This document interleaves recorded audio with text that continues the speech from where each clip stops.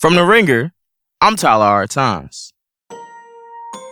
When I spoke to NFL star Cam Newton in January, his mindset was clear. I want my whole career to be in Charlotte. Cam won't be getting that wish. He was released by the Carolina Panthers in March. Cam is a complex figure, and my interest in him goes far beyond his exuberant smile and transcendent style of play. Cam broke the glass ceiling in American athletics, ascending to a place in the sport that few black quarterbacks have ever reached, making his fall that much more dramatic.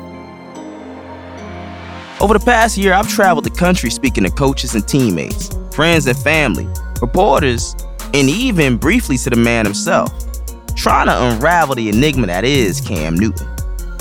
I uncovered contradictions at every turn. How can the hardest worker on the team be depicted as a bad leader? And how can a franchise icon with the NFL MVP and Super Bowl appearance on his resume be so abruptly cast aside?